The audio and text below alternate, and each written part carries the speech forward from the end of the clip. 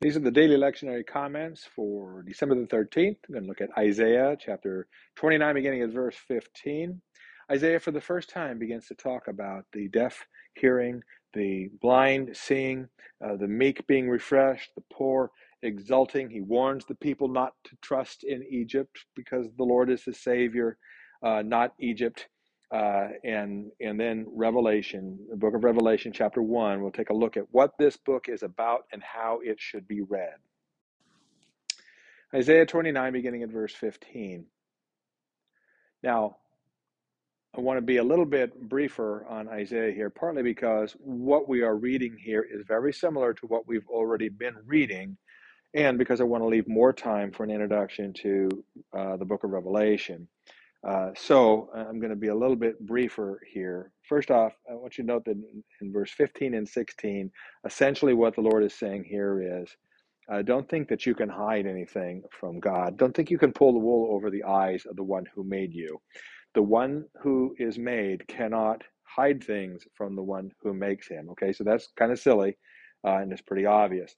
Then in verses 18 and 19, Isaiah, for the first time, begins talking about the age of the Messiah using these wonderful expressions that the deaf shall hear, that the blind shall see, that the meek shall be refreshed, that the poor shall exult. Meanwhile, the rebellious shall come to nothing, scoffers shall cease, those who look for evil shall be cut off. That's the way it's going to be when God's plan is finally fulfilled for Israel and for mankind. Those ideas of the deaf hearing, the blind seeing, are going to come up again in chapter 32 and in chapter 35. Jesus cites them, and these are behind many of the miracles that Jesus does, because he does give sight to the blind and hearing to the deaf. And he does make the lame to walk, and he does preach good news to the poor. And that is because Isaiah said that the Messianic age would be like that. Now, also, in the backdrop, we have the coming Assyrian invasion. Before we get to this Messianic age, um, the people of God are going to receive a thumping. And yes, there are many who are not believing this, and they are scoffing, and they don't believe that the Lord is going to do this at all. And they are counseling a particular plan. They want to ally with Egypt. Egypt, if with them as a powerful ally, can help us fight off and protect us from the coming Assyrian invasion. And Isaiah is not uncomfortable with getting involved in geopolitics here, and he warns the leaders, and particularly the king in Jerusalem, don't do it. Do not look to Egypt. Chapter 30, verse 7 says, Egypt's help is worthless and empty, so don't bother. And then finally, chapter 30, verses 8 through 14, just basically describes the people, these rebellious people who are unwilling to hear. It's not that they just don't quite get it. They're trying, but they don't quite get it. The problem is they do not wish to hear what the Lord has to say. They are children, verse 9 says, unwilling to hear the instruction of the Lord. What they say is, speak to us smooth things, prophesy illusions. In other words, tell us lies that sound good. Don't tell us the truth anymore. And what the Lord says basically is, you're going to be smashed. You're going to be smashed ruthlessly, verse 14. Smashed so completely that there won't be a piece of you. If you were a pot that a potter was making, there wouldn't be a shard big enough for you to pull some coals out of the fire, or water out of a cistern. You will be smashed. So much for Isaiah. Now we'll turn to the book of Revelation.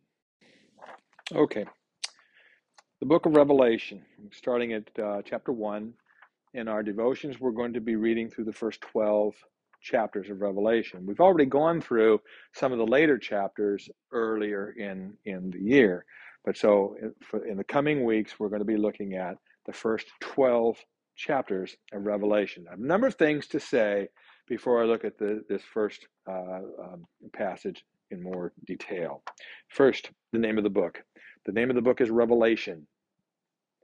Or if you want to get fancy, the Revelation of St. John. The name of the book is not Revelations. There's no S, okay? So show yourself to be a learned, knowledgeable Bible scholar, and the next time you talk about the book of Revelation, don't put an S on the end. It's Revelation. Second, this book concerns things that are coming in the end times. So in the first place, by end times, it does not mean the days and moments just before Jesus' second coming. It includes those, but it is not limited to those. The end times, from the point of view of the New Testament, begins with Jesus' ascension into heaven and ends with Jesus' glorious return. So in other words, the entire time of the church, the entire time of the church's ministry is the end times. It's the final thing that God is doing in this world. Everything before that, dealing with Israel, was preparatory to lay the foundation for the kingdom of God, which will be spreading the gospel in the end times until Jesus comes again. So the book of Revelation is about the character of those end times, the kinds of things that we can expect to happen in them.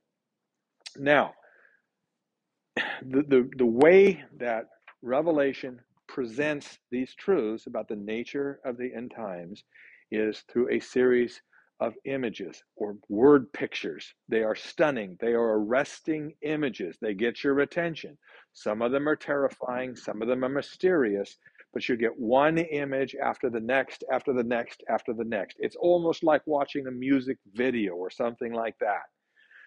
It is highly poetic and visually poetic and stunning, all right? So also you're going to get a series of images, all of which are dealing more or less with the entire end times. So I don't want you to think that in the book of Revelation, you are primarily dealing with the last few days or the last few years of planet Earth, nor do I want you to imagine that as you move along in the book, the further deeper into the book you get, the more you are concentrating on the end times, that is the last few years of planet Earth. There is a certain sense in which that happens. As you get later on, the emphasis skews more toward just before Jesus returns, but all of the visions and all of the images are really relating to the entire end times. So what you have is a multitude of presentations that overlap. They overlap in time, they overlap in what they're talking about, but they are different images talking about exactly the same things. So, for example, we're going to have an image of Jesus walking among lampstands. We're going to have an image of the one seated on the throne with the Lamb at his right.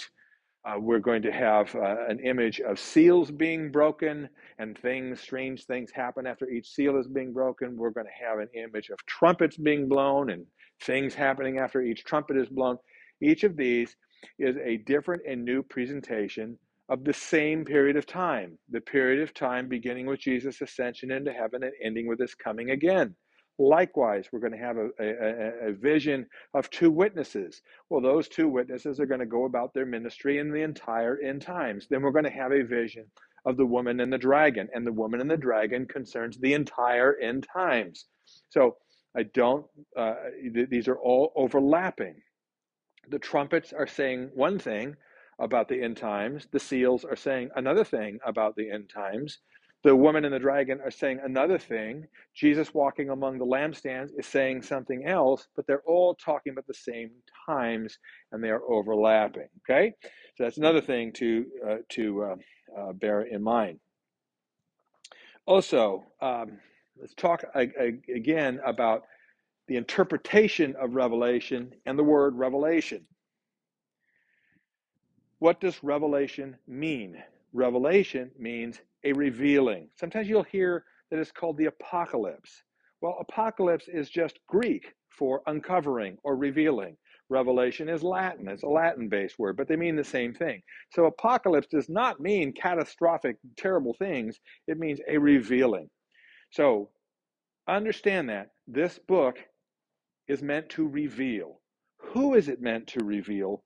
To whom is it meant? Well, it is written to certain late first century Christians, first of all.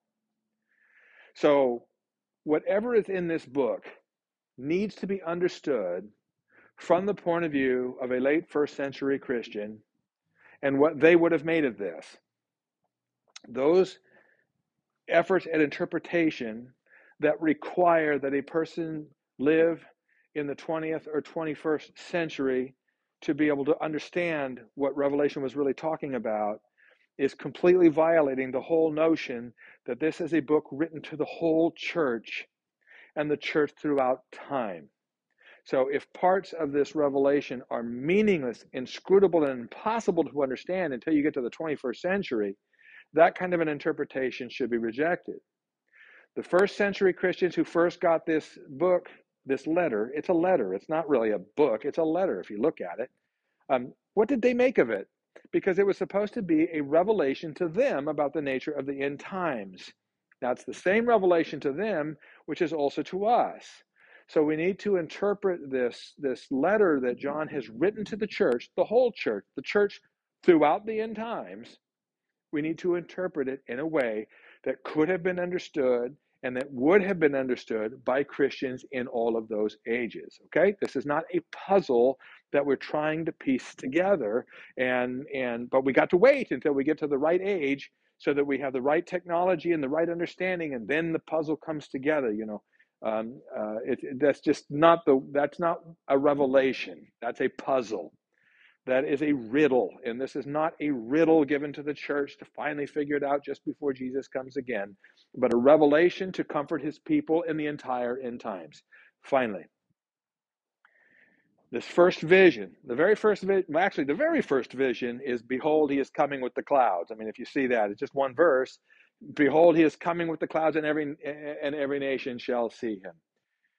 That's kind of the first vision. But the first more extended vision is this Jesus, this one like the Son of Man, walking among the lampstands and holding in his hands stars, 7 stars, and out of his mouth is a two-edged sword. Okay? Now this is a word picture. So I don't want you to think that John is looking at a being that actually has a metal blade sticking out of his mouth. That would be disgusting and scary, and who could talk with a blade sticking out of their mouth? And that's not what he means. The two-edged sword is the word of God, and this is the Son of Man who speaks the word of God, and that word of God cuts and slashes and slices even to the very core of a human soul. So the word of God is often spoken of as a sword or a two-edged sword. So that's all that means there. He's holding in his hand 7 stars, and it says there the 7 stars are the 7 angels of the 7 churches. The letter is written to 7 churches in Asia Minor, which was Western Turkey. These are representative churches of the whole Christian church, okay? This letter was not written to them and them alone. It's written to all the church. That's why you have 7 churches, and we're just using this 7 as a representative group of the entire church. The lampstands represent each of the 7 churches. Jesus walks among his churches, and it's a very tranquil scene, as you'll note, because the lamps are burning quietly, and Jesus is walking among them, taking care of his churches.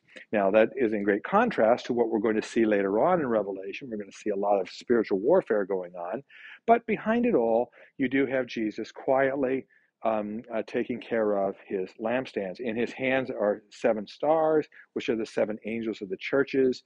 Some have said the angels are messengers or pastors of the churches, but they could just be angels that the Lord uses in order to take care of the individual congregations. The message here is that the Son of Man is carefully watching over his congregations and carefully taking care of them, and has great power. And it is from his mouth that that the word of God flows, and that these churches were created and are protected. So this initial image is of Jesus quietly walking among his churches, taking care of them, protecting them, watching over them, because Jesus himself said, the gates of hell shall not prevail against them. All right, I've gone way too long, but for a first devotional comments on Revelation, how could it be avoided?